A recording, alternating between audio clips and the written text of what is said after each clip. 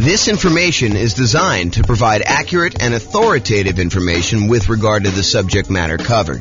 It is offered with the understanding that the presenters are not engaged in rendering legal, accounting, or other professional services. If legal advice or other expert advice is required, the services of a competent professional should be sought. Welcome to the Santa Monica Real Estate Investing and Real Estate Financial Planning Podcast.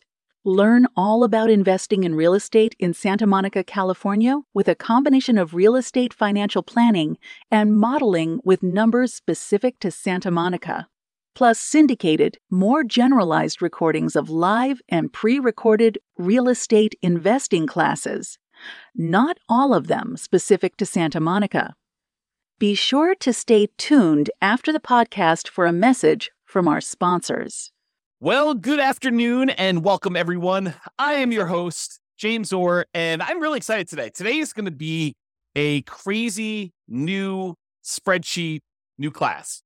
And so this class is called Rental Portfolio Return in Dollars Quadrants. It's a new spreadsheet you've got that allows you to track your entire rental portfolio's returns for all of the different quadrants you have: appreciation, cash flow, debt paid out, cash flow from depreciation, reserves, and it allows you to summarize that. Plus, it gives you some extra information about how those different returns are taxed and whether they're cash now, cash later, more speculative, less certain sort of stuff. So like we have like all those different things involved there. So you can go download a copy of the newest spreadsheet at refp.info/RPRIDQ. And RPRIDQ stands for Rental Portfolio Return in Dollars Quadrant. RPRIDQ. So refp.info, RIP, not RIP, RPRIDQ. Oh my gosh. I'll put the link in the show notes. There you go. That's what we're going to do. Okay, so as we get started, let me kind of give you some background information to understand like what is happening here and why this spreadsheet is so amazing and why you're going to love it. So the Return in Dollars Quadrant is the trademarked visual representation we have of the different areas of return you get by owning rental property. So this is it on the screen. You've seen this before if you've seen a lot of my stuff, but basically it shows you the 4 different primary areas that you get return when you buy a rental property. The appreciation part of the return, which is the tendency for property values to increase over time. The cash flow portion, which is all of the income you're receiving on the rental property, usually from leases, minus all of the expenses: vacancy, property management, taxes, insurance, mortgage payment, maintenance, all that stuff. We subtract it out from what you're receiving as income, and what you're left over with is your net cash flow after all expenses. And so that's one of the other returns. The third return is debt pay down. If you've got an amortizing mortgage and you're making monthly payments or regular payments on that, then with each payment, a little bit of the loan is paid down and you owe less. The amount you pay down in principal is your return from debt pay down. It's the amount of return you're getting by paying down the loan each particular month, and your equity is increasing by that amount. And then the last one of the 4 primary are the tax benefits, which we typically refer to as depreciation, or in this specific case, we're going to talk about cash flow from depreciation, which is the after-tax benefit you get by owning this particular rental property. And then in the middle, we usually visualize this and show you the total from those 4 areas of return. Now, when we look at that graphic, a lot of times we're like, well, what time period does this cover? And really, it depends. So these can be both forward-looking, as in like we're looking at the returns we're going to get in the next year on a property, or they may be that we're going to look at the returns we're going to get over the lifetime of owning the property. So really, the time periods can be forward-looking, or we can look at this and say, hey, what did I earn in the last year from owning this particular rental property? So it could be backward-looking. The most common that we use is how much will your property appreciate, have cash flow, pay down on the loan, and have tax benefits from owning the property in the form of cash flow from depreciation over the next year. That's the most common version, but we can do any other version you want. We can do over the entire ownership period. We could do the next 11 years as some arbitrary number, or really whatever you want to do. And this is really a, in quotes, pro forma, or the form that this will take, or another fancy way of saying that, another like more common way of saying that is we're guessing what the return is going to be in the next year. Like when we buy a property, do we know what the property will appreciate in the next year? Absolutely not. A lot of times we're guessing as to what that will be. Do we know how much the property will cash flow next year? Well, when we know the lease amount, a lot of times we know the expenses that are fixed on the property, like taxes and insurance and, things like that. But do we really know what the maintenance is going to be on the property? No, we can set aside a fund for maintenance. Do we really know what the property management is going to be on that property? No, we can guess if it's in steady state and the property is kind of just humming along and no real big issues. But there can be unusual things that happen in a property, different maintenance, different vacancy, different property management fees. In fact, there could be other like HOA things, like special assessments and stuff like that. So yeah, we're always guessing, even with like things like cash flow. What about debt pay down? Yeah, in most cases, unless you're making extra payments on the loan, your debt pay down is going to be relatively static. And also your cash flow from depreciation is going to be known because in most cases, unless you're accelerating that or it's ending, we know what it's going to be because you bought the property and you know what it is once you set up the depreciation schedule. So a lot of those things are going to be fixed, but for the most part, those are going to be guesses as to what's going to happen in the future. And we call that pro forma, the form that it will take. And really, it's a fancy way of saying we're guessing as to what the returns are going to be doing that. Now, when you're looking backwards, we know, right?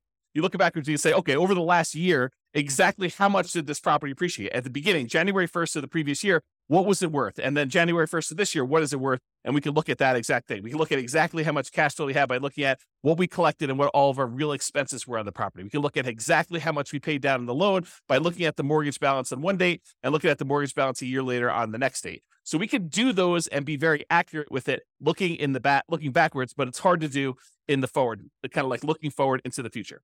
Now, there's a variation of the return in dollars quadrant. There's the normal one where we talk about appreciation, cash flow, debt pay down, tax benefits, and then the total amount in the middle. But if you're really thinking about investing in rental properties, it would be very prudent for you to invest with reserves. Another way of saying this, and I don't usually use strong language like this, and I don't usually get all up in your face and stuff like that, but I'm going to use some very strong language here and be very deliberate about this. You would be stupid to invest in real estate without setting aside adequate reserves. And I feel that strongly about it because you really do need to have reserves for the unexpected things that come up. So if you're like investing in this stuff and you are not taking into account reserves, you're probably doing it wrong. And so if you're just looking at your return from appreciation and cash flow, debt pay down, tax benefits, and you're trying to calculate what your return is on, like, let's say a certain amount that you have invested or the amount of equity you have in your property, and you're ignoring the fact that you need to have 6 months of reserves or 12 months of reserves or 24 months of reserves or whatever you set aside for reserves, if you're not taking into account that extra amount for reserves, you're probably not analyzing your deals correctly. This is sort of like the white lie that we tell when we go to cocktail parties. We say, my investment property is doing amazing. I've got no money in the deal because I bought it with a no money down loan and I'm getting this amazing return on it. Well, you wouldn't ever buy that property without having a certain amount in reserve, 6 months of reserves or 12 months of reserves or 24 months or 36 months or whatever it is in reserves. So the fact that you think you're investing in this thing with nothing down is not true. And so that's the lie we tell at cocktail parties about, we're getting this amazing return. Really, we should be including how much we had to invest in the deal and the amount we have to invest in reserves to do that. And if we're looking at return on investment, we should include those reserves as part of what we had to invest in order to get the deal. Or if we're looking at it as return on equity, we should include reserves plus the equity we have in the deal as like the return we're getting in order to continue to hold on to that particular property. Now, as soon as I explain that to you and you're like, okay, James, I'll buy that. The fact that you need to have reserves in order to buy a rental property, that sort of makes sense because you really are not going to buy a property without having reserves in this. Well, as soon as I tell you that, now you have a certain amount of money you have on reserves, we really should look at what we're earning on those reserves that are sitting on the sideline, whether it's savings accounts or CDs, or if we're going to get really risky and do like stocks or bonds or whatever we're going to do in that thing. We can look at the return we're earning on the reserves as an extra return that we are getting by having this property as well. Because if you're going to have the reserve set aside, if you're going to have $10,000 or $20,000 or $50,000 or $100,000 or more, depending on how many rental properties you have and how much you're setting aside in reserves, but if you're going to have that large chunk of money sitting on the sideline, you really should take into account the money that you're earning on that reserve as part of the property. And so whatever you've allocated to a specific property, you should take that return that you're earning on the reserves you have invested elsewhere, no matter what that's invested in, and include that in your return. So we have a different variation of the return in dollars quadrant where we talk about the return we're getting from appreciation. How many dollars the property went up in value? The return we're getting from cash flow. How many dollars of cash flow do we get in that next year, as an example? Or how much do we pay down the loan in that year from debt pay down? Or how much we got in cash flow from depreciation? for owning this particular property. And then in addition to that, the variation with the one with reserves says, how much did we earn on the reserves that we set aside to own this property? And so we have a version of this where we have the 4 primary returns: appreciation, cash flow, debt paid down, tax benefits. And in addition to that, we have an additional one for reserves on the bottom, which is sort of your base of all the things that you kind of need that in order to continue to make this investment elsewhere. And then that gets included in the total as well. So that's why we have a different version for reserves. And that's why you will see on the spreadsheet, there's a section in there for reserves. It's not the amount you have in reserves. It's the return you're earning on the reserves you have set aside in order to own this property. Okay. So there are 2 flavors of reserves. And this is just sort of like by definition. It's like how we define the kind of return in dollars quadrant plus, R6 is the 6-month reserve version and R12 is the 12-month reserve version. But, you could arbitrarily say, hey, look, I'm actually going to set aside 24 months of reserves on all my properties, and I'm going to keep it into a savings account, and which I'm only earning, 1% or 3% or 4% or whatever you can earn at the time by doing that.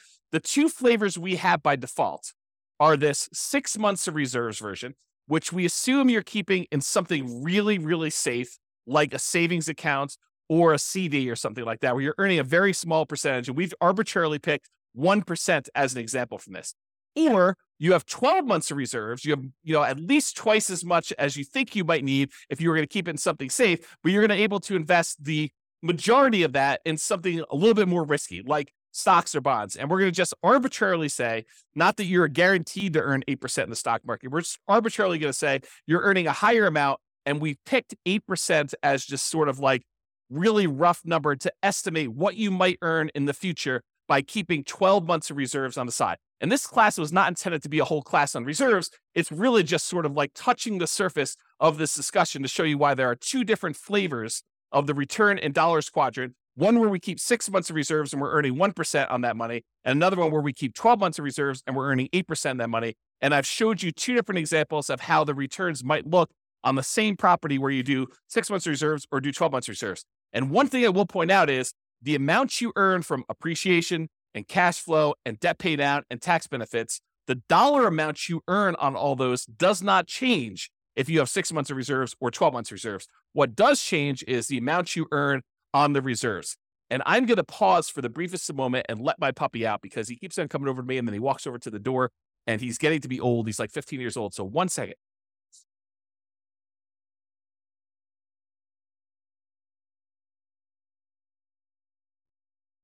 Okay, I'm back.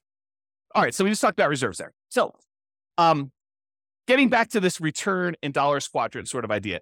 You may be familiar with this idea if you've seen any of my classes where I talk about the world's greatest real estate deal analysis spreadsheet.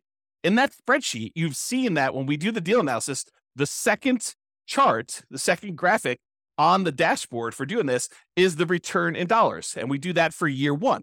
And in that particular chart, I show you what the return in dollars quadrant is, excluding reserves. I show you each dollar amount of appreciation, cash flow, debt pay down, and cash flow from depreciation.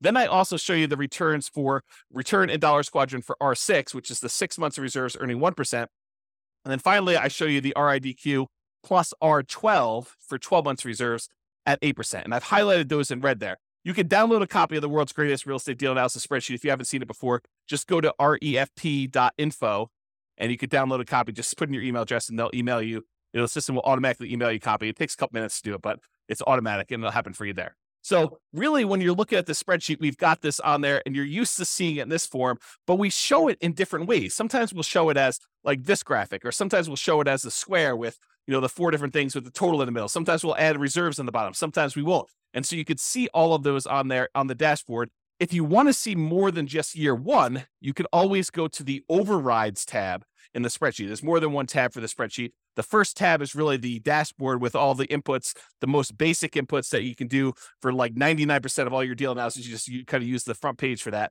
But we show all of the details and allow you to override any number at any point in time on the overrides tab. And you could see the return in dollars for subsequent years, all the way through, I think, year 40, if I'm not mistaken. So you could see all that on there if you want to go to the overrides. Okay, so that's how you do it. And that's what you normally see if you were looking at one deal that you're analyzing. So if you want to go look at a particular property that you're considering buying or a property that you already own, you want to just run it through the deal analysis spreadsheet, the world's greatest real estate deal analysis spreadsheet, then you can go see that. But what if you want to see all of your properties? What if you wanted to see what the return is for appreciation for all the properties you own, or the cash flow for all the properties, or the debt pay down, or the return you're getting on reserves, or the return you're getting from cash flow from depreciation, or what the total amount you're getting for all these are? Well, if you have access to the real estate financial planner software, you can see your entire portfolio starting at any point in time. You can see it from the very beginning when you start analyzing. You can see it 10 years in the future, or year 17 when you're going to actually retire, or year 22 when you're going to start collecting your Social Security. You can look at what your portfolio would look like, a snapshot of that, any point in time using the real estate financial planner software, and you can see it in kind of like 4 major views. The first view is you can see it in this sort of like stacked column where each individual property, it shows you the breakdown of how much you're getting in appreciation, how much you're getting from cash flow, how much you're getting in debt pay down, how much you're getting from cash flow from depreciation, how much you're earning in reserves. And it shows you each individual property stacked side by side so you can compare them very easily and see what they are. Or you could see any individual property using the more traditional kind of like graphical 4-quadrant thing with the reserves at the bottom, showing you the total amount and how it breaks down for each one of your different returns, the dollar amounts you're earning from each of those. And in addition to that, if you're like, hey, I want to just see one number for my entire portfolio, all the rental properties I own at that given time, we have a version of that return in dollars quadrant, where it sums up all of the appreciation you're getting from all of your properties, all of the cash flow you're receiving for that entire year for all of your properties, all the debt pay down, all of the tax benefits or cash flow from depreciation, all the amount you're earning in reserves, for a total amount in total for all of your properties in your portfolio. And then, of course, if you'd rather see it more of like a table format, we've got that view as well in the Real Estate Financial Planner software. And you can access that. Just go to refp.com or realestatefinancialplanner.com, and you can access that software if you have access already. But what if you don't have access to that? Well, that's why we are introducing the rental portfolio return in dollars quadrant spreadsheet. This works in Excel, might work in Google Sheets. I don't know. I didn't test it there. I can't guarantee it might work in whatever the Apple version of Excel is, but I built it in Excel, and that's what we designed it for. And so I know that it works there. But really what this does, it allows you to go in here and enter in all your different properties, then write down all the different appreciations you have for each individual property, all the cash flow you're earning from each individual property, all the debt pay down you're estimating you're going to earn for that particular year, all the cash flow from depreciation you're going to get, and how much you're earning on all the different reserves. Then it will total up how much you earn from all of those things by property and give you totals for all the appreciation for all the properties, all the cash flow from all the properties, all the debt pay down, all the cash flow from depreciation, all the reserves, and then the total for everything for all properties as one big number at the end. And in addition to that, we kind of break down, which I'll go over here in some detail here, about when you receive the money and whether it's speculative type of return or a more certain type of return. And I've also added something that I don't think I've added before on any of our spreadsheets. I think this is new. I create so much stuff, sometimes I forget what I put in other things, but I think this is brand new. When it is taxed, so all the different returns and when they become taxed and how they are taxed, because different returns are treated differently from a tax perspective. And so we'll go and we'll look at all that, but I just want to show you what the spreadsheet is and we'll go over details. So how do you use this spreadsheet? Super, super easy, super simple. I tried not to make it really complicated. I may in the future combine different spreadsheets and make them all interact and stuff like that. But I wanted to keep this super straightforward for somebody who's just like, I just want to see the return in dollars quadrants. I just want to look at that. So instructions are this. You enter in your property address. You pick a time frame. Usually it's going to be what's going to happen in the next year, but it doesn't have to be. It can be like, hey, what happened last year or what's going to happen for the next 10 years with this property. You decide what period of time you want that to be. And then you enter in your estimated numbers for appreciation, cash flow, debt pay down, cash flow from depreciation, and the amount you expect to earn on your reserves for that particular property. And then you update this as frequently as you desire. So you want to do it once a year? Great. You want to do it every month? Great. You want to do it every 6 months? Whatever you want to do, it's designed for you to use as a tool, as a little dashboard for you to keep track of how your properties are performing when you do this. Okay. So that's as simple as the instructions are. And then it does some calculations for you and helps you and displays it in a really nice way. So let's just talk briefly about how you're going to calculate some of these things for the different things you're going to do there. Let's first talk about appreciation. For putting in the number for appreciation, you enter in your property, you decide you're going to do for the next year in the future. For doing appreciation, you usually take the value of the property and you multiply it by what you're estimating the appreciation rate will be. So for example, if you had a arbitrary number, $250,000 property, and it was expected to appreciate at 3% per year, you take $250,000 and you multiply by 0.03, and you'd get $7,500 is what you expect that property to go up in value in the next year. That's the only way you calculate it. It's really simple to do that. If it's 4%, you use times by 0.04. If you think it's only going to go up 1%, you do 0.01. If you think it's going to go down in value, you can multiply it by negative point something. So whatever you want to do, you could do it that way. If you want to get fancy and you're kind of like an advanced Excel person, you could totally use a formula here. You could use equals, and then you put the price in there and you multiply it by whatever the percentage you've gotten there is, and it will then calculate what it happens to be. Then at the end of the year, you come back in and you write down what the new value is, and you could change the appreciation rate. You just kind of keep updating your formula if you decide to do it that way. That's appreciation. Cash flow. What we usually do for cash flow is you take the estimated cash flow after calculating all your expenses, like, vacancy, property taxes and insurance, property management, any utilities that you're paying as the landlord. You don't include tenant paid utilities, any maintenance on the property, and your mortgage payments if you've got any of those. So for example, you might have a property that has $200 per month cash flow after all expenses, and you enter that $200 times 12 to get a yearly amount, or about $2,400 for the year as an example here.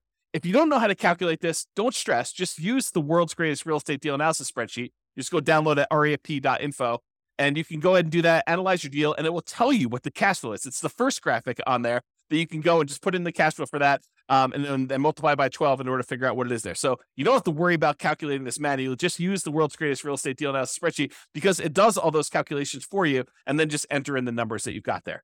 All right, for debt pay down, usually we'll estimate how much you're paying down on the loan in the next year. Now, you can estimate this, which is really just an estimate because it's not going to be exact, by looking at the amount of principal paid in the most recent mortgage statement. So you go look at your mortgage statement, it'll say, look, you paid this amount in interest and this amount in principal. Just take the principal amount, multiply by 12, and it will give you an estimate of approximately how much you're going to pay off in the next year on that particular property. Now, if you've got an amortizing loan, this is typically going to be a low, conservative estimate, since the amount you do pay on the loan when you have an amortizing loan does tend to increase with each mortgage payment that you make. The more you pay down on the loan, the lower the balance is, the lower the interest that you have to pay on that particular month's payments. And so usually the amount of principal you're paying increases. It goes up with each payment you make. So this is going to be conservatively low. And you could really go look. If you're doing this in reverse, you say, look, what did I do over the last year? You can go look at the last 12 months of mortgage statements and add all those up as to how much you paid in principal if you want to do it that way. For looking into the future, it's close enough if you take the number for the last month and just multiply by 12. Sure, it's going to be off, but it's going to be conservative, and I think that's close enough for what we're doing there. So, for example, if you look at your mortgage statement and it says you paid $100 in principal on your last mortgage payment, just multiply that by 12, get $1,200 in principal for the year, and you enter that dollar amount in there. You could, if you were really an advanced Excel user, you could use a formula in here in order to calculate exactly how much your mortgage payments would pay off in a 12-month period.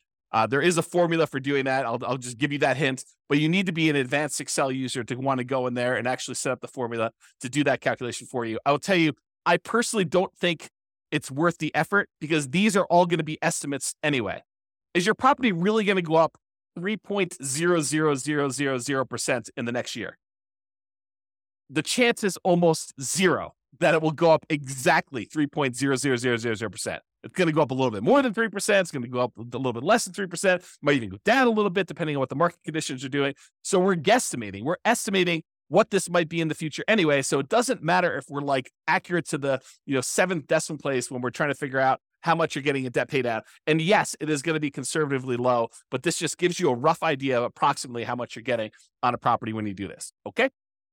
All right. The next one is cash flow from depreciation. You can usually find this number on your tax return, or you can estimate it based on how much you paid for the property. This is not intended for me to be like a whole class on how to go calculate cash flow from depreciation. If you don't know how to calculate it, really simple solution. Just go use the world's greatest real estate deal analysis spreadsheet. Analyze the deal you've got there. It'll actually estimate what your cash flow from depreciation will be based on what you put in there for the deal analysis, the purchase price, and what percentage of the property is land value, what percentage of is the building, and what your estimated effective income tax rate is. It'll do a calculation, estimate what your cash flow from depreciation will be, and just use that. Again, estimate is good enough. We're just kind of getting a rough idea from this stuff.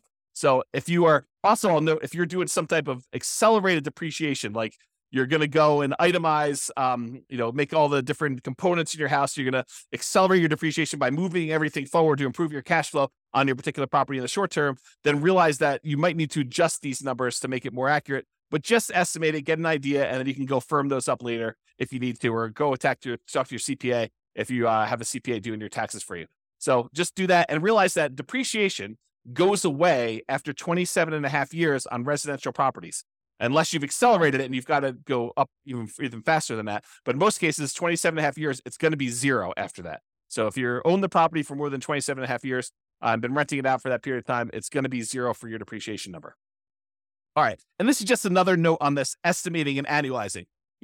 How do you estimate things like cash flow when things are changing in the middle of your year? For example, you're doing this analysis in July. Well, in January, your taxes are probably changing. And there may be a new lease coming on in May, which is going to increase the rents or decrease the rents, depending on what's happening in your marketplace and what you were able to get last time. So you're not going to be able to say my cash flow is $200 a month and multiply by that 12 because it's only an estimate. Because your taxes are going to be different in January, and your May lease is going to come up, and there's all these different things that are happening where things are changing in the math that you're doing to calculate this. Estimating is okay. Don't stress about this. This isn't like precision forecasting to begin with. Your property expenses like maintenance are also likely to change. They're going to be different than what you're estimating anyway. So don't worry about it. Just kind of use some rough numbers. We're trying to get like a ballpark of how well this is doing. Take a month of cash flow, multiply it by 12, and consider that good enough. Is it going to be exact? No. Could you take the extra time to make it more exact by going there and say, well, my taxes are going up in January. Here's what I think they're going to go up to. And so let's go ahead and change 4 months of the time that I'm doing this to be that. And oh yeah, by the way, the lease is going to renew, and I think I'm going to raise the rents by this amount, and I'm going to do that change. And maintenance, I think on a property this year going to be higher because the tenant's been living in the property rough. And so I've got to estimate that. Sure. Could you go and do that and make it more accurate? Absolutely. Could it be really accurate if you're looking for the last 12 months and kind of doing this in reverse? Absolutely. But for now, just take a number and just estimate and make it accurate.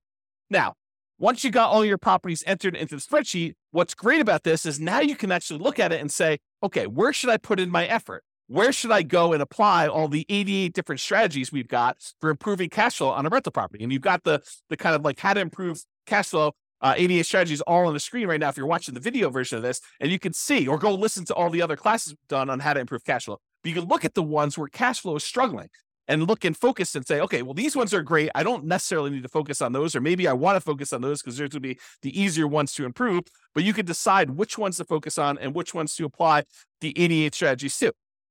Similarly, you can go beyond the 88 strategies to improve cash flow and actually decide to look at where there are opportunities for you to do deal alchemy type stuff. We talked about deal alchemy where we convert appreciation to more cash flow now, or we look at taking, debt pay down and we use that to improve cash flow. You can look at the properties where you have really strong appreciation or debt pay down or other things got going on and how we can manipulate those returns using deal alchemy principles and actually use those to decide to change our returns from one area of return to another. And that's what the deal alchemy classes are all about. It's like manipulating returns and saying, look, cash flow is most important to me. So I want to focus in on cash flow. And I'm willing to trade things like appreciation or debt pay down or the tax benefits or even like the returns you're getting from reserves or whatever you're doing there. And there are different things we can do, different types of strategies we can do in order to improve one return over another, to kind of prioritize different returns and maybe move them in and out and kind of decide what we're going to do there. So use deal alchemy if you're looking at your spreadsheet, the kind of like summary spreadsheet for this class,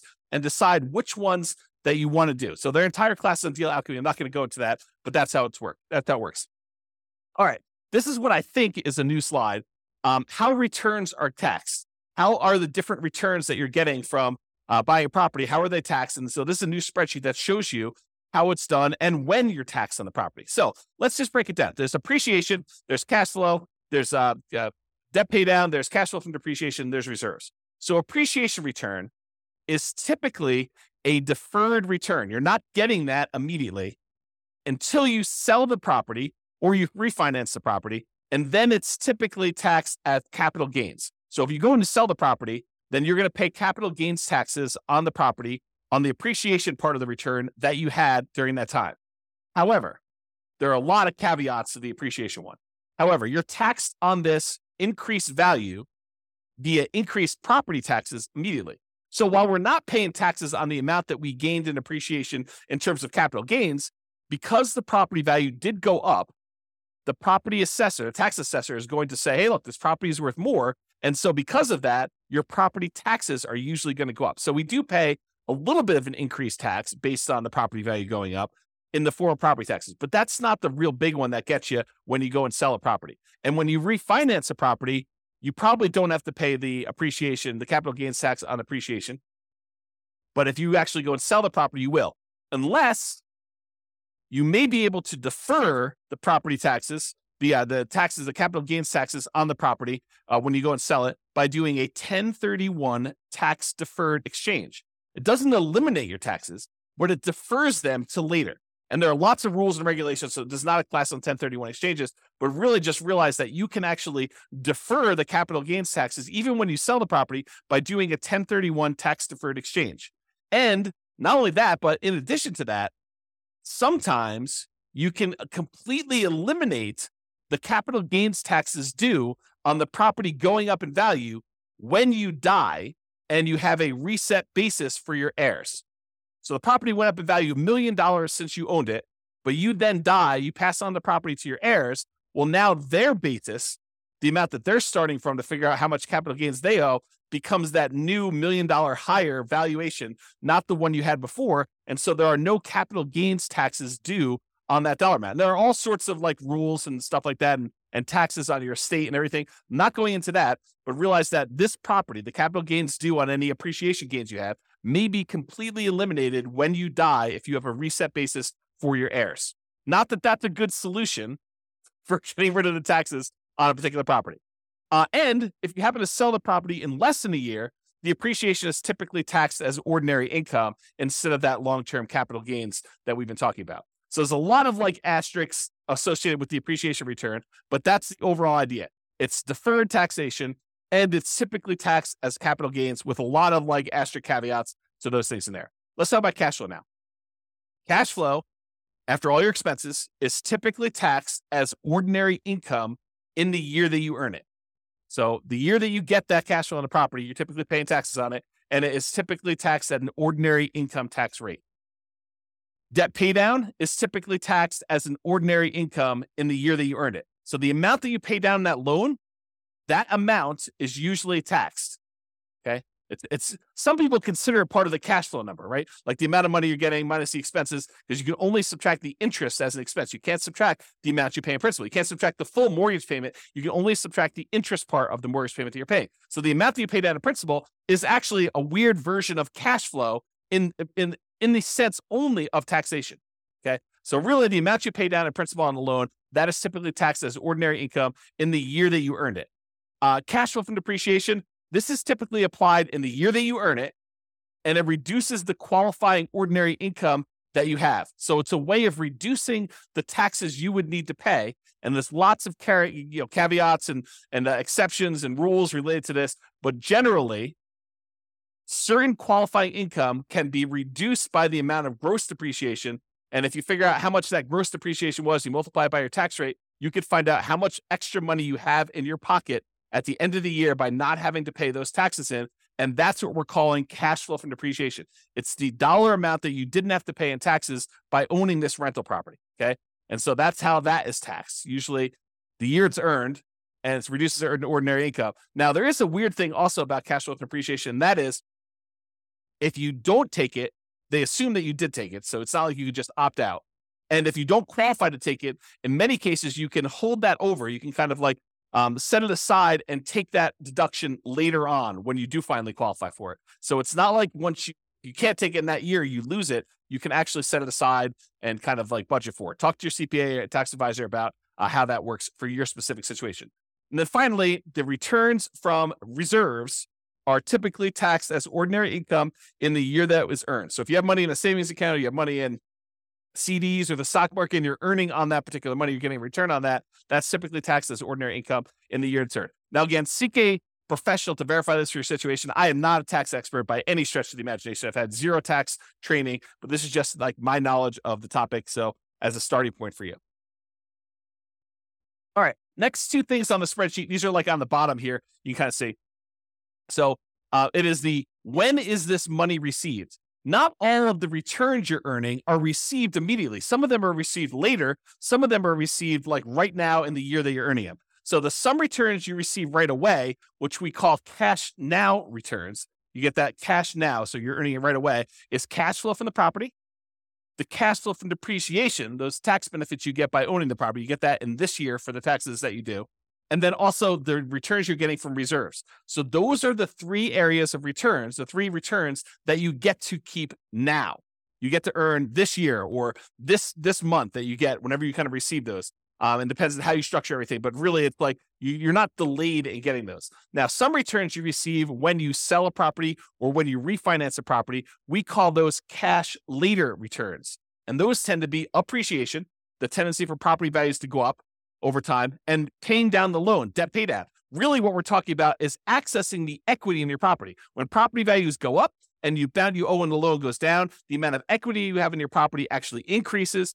And then how do we get at that equity? Usually we get that equity either by selling the property or doing some type of cash out refinance. And so in order to get access to that cash later returns, the equity you built up in the property, you need to wait a while. You need to sell the property or refi it. Okay. So that's when you receive the money. So you can see the total amount for cash flow, total amount for cash flow from depreciation, total amount from reserves. And then it will sum up all those and show you that in this particular example, $12,960 between all three of these returns is how much you're receiving in your returns for cash now. And then a much larger amount is cash later. This is a lot of times why when people talk about real estate, they refer to it as a wealth building asset because a lot of the returns you're earning are cash later returns. You're not getting this in year one unless you're doing some weird deal alchemy where you're able to move the returns from cash later up into the cash now. That's part of what's happening with deal alchemy. You're manipulating the returns like appreciation and debt paid out, and you're deciding to move it into returns like cash flow. And that's how it's think about manipulating it. We're moving it from cash later to cash now. And it's not always a one-to-one trade, as I talk about a lot in deal alchemy. Okay. So you get the idea about when you receive the money. Speculative or certain. So some returns are more speculative, uncertain. They're more market dependent in nature. We don't know really what's going to happen. For example, do we know how much a property is going to go up in value in year one?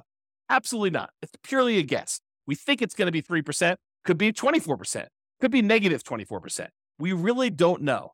We have a tendency to think that over a very long period of time, real estate tends to appreciate about 3% a year nationwide. Lots of different exceptions to that, lots of different market conditions happening. And so really, the appreciation return is very speculative or uncertain in nature. We really don't know what's going to happen. And to a similar degree, cash flow is also more speculative and less certain. A lot of people think, I know, I've got a fixed lease. I'm definitely going to get at least $200 a month in this particular property. And that's a pretty certain thing. Oh, no. That is definitely not true. I mean, you could have a tenant who, stops paying on your mortgage, then you're not getting $200 a month, or stops paying on their lease rather, and you're not getting that amount of money. Or, there's a lot of maintenance on the property. You need a new roof and that's $10,000 and you thought you were going to get $200 a month. Well, now you're negative $7,500 for the year when you really think about that. So no, cash flow is not that certain. It is definitely more speculative. And who knows how much rents will go up in the future. They might go up 3% next year. They might go up 5%. They might go up negative 5%. They might go up negative 10%. We really don't know. It's a lot of market dependency there. There's a lot of market speculation and risk and uncertainty. There's a lot of variation in what we're going to see. That's another way of describing this is like how much variation are we likely to see in these things? Similarly with reserves.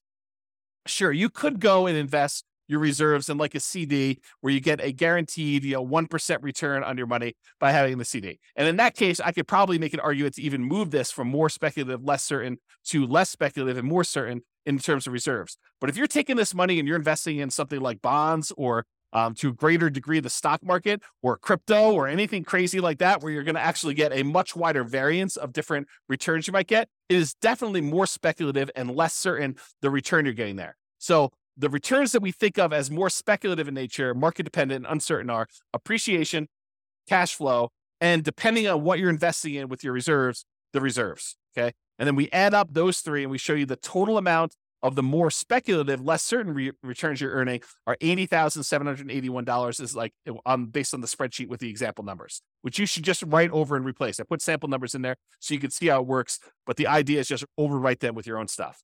Now, some returns are less speculative. They are more certain, and they're closer to being, in quotes, guaranteed. Not anything in life is guaranteed, but these are they're more closer to guaranteed than the other returns we've talked about so far.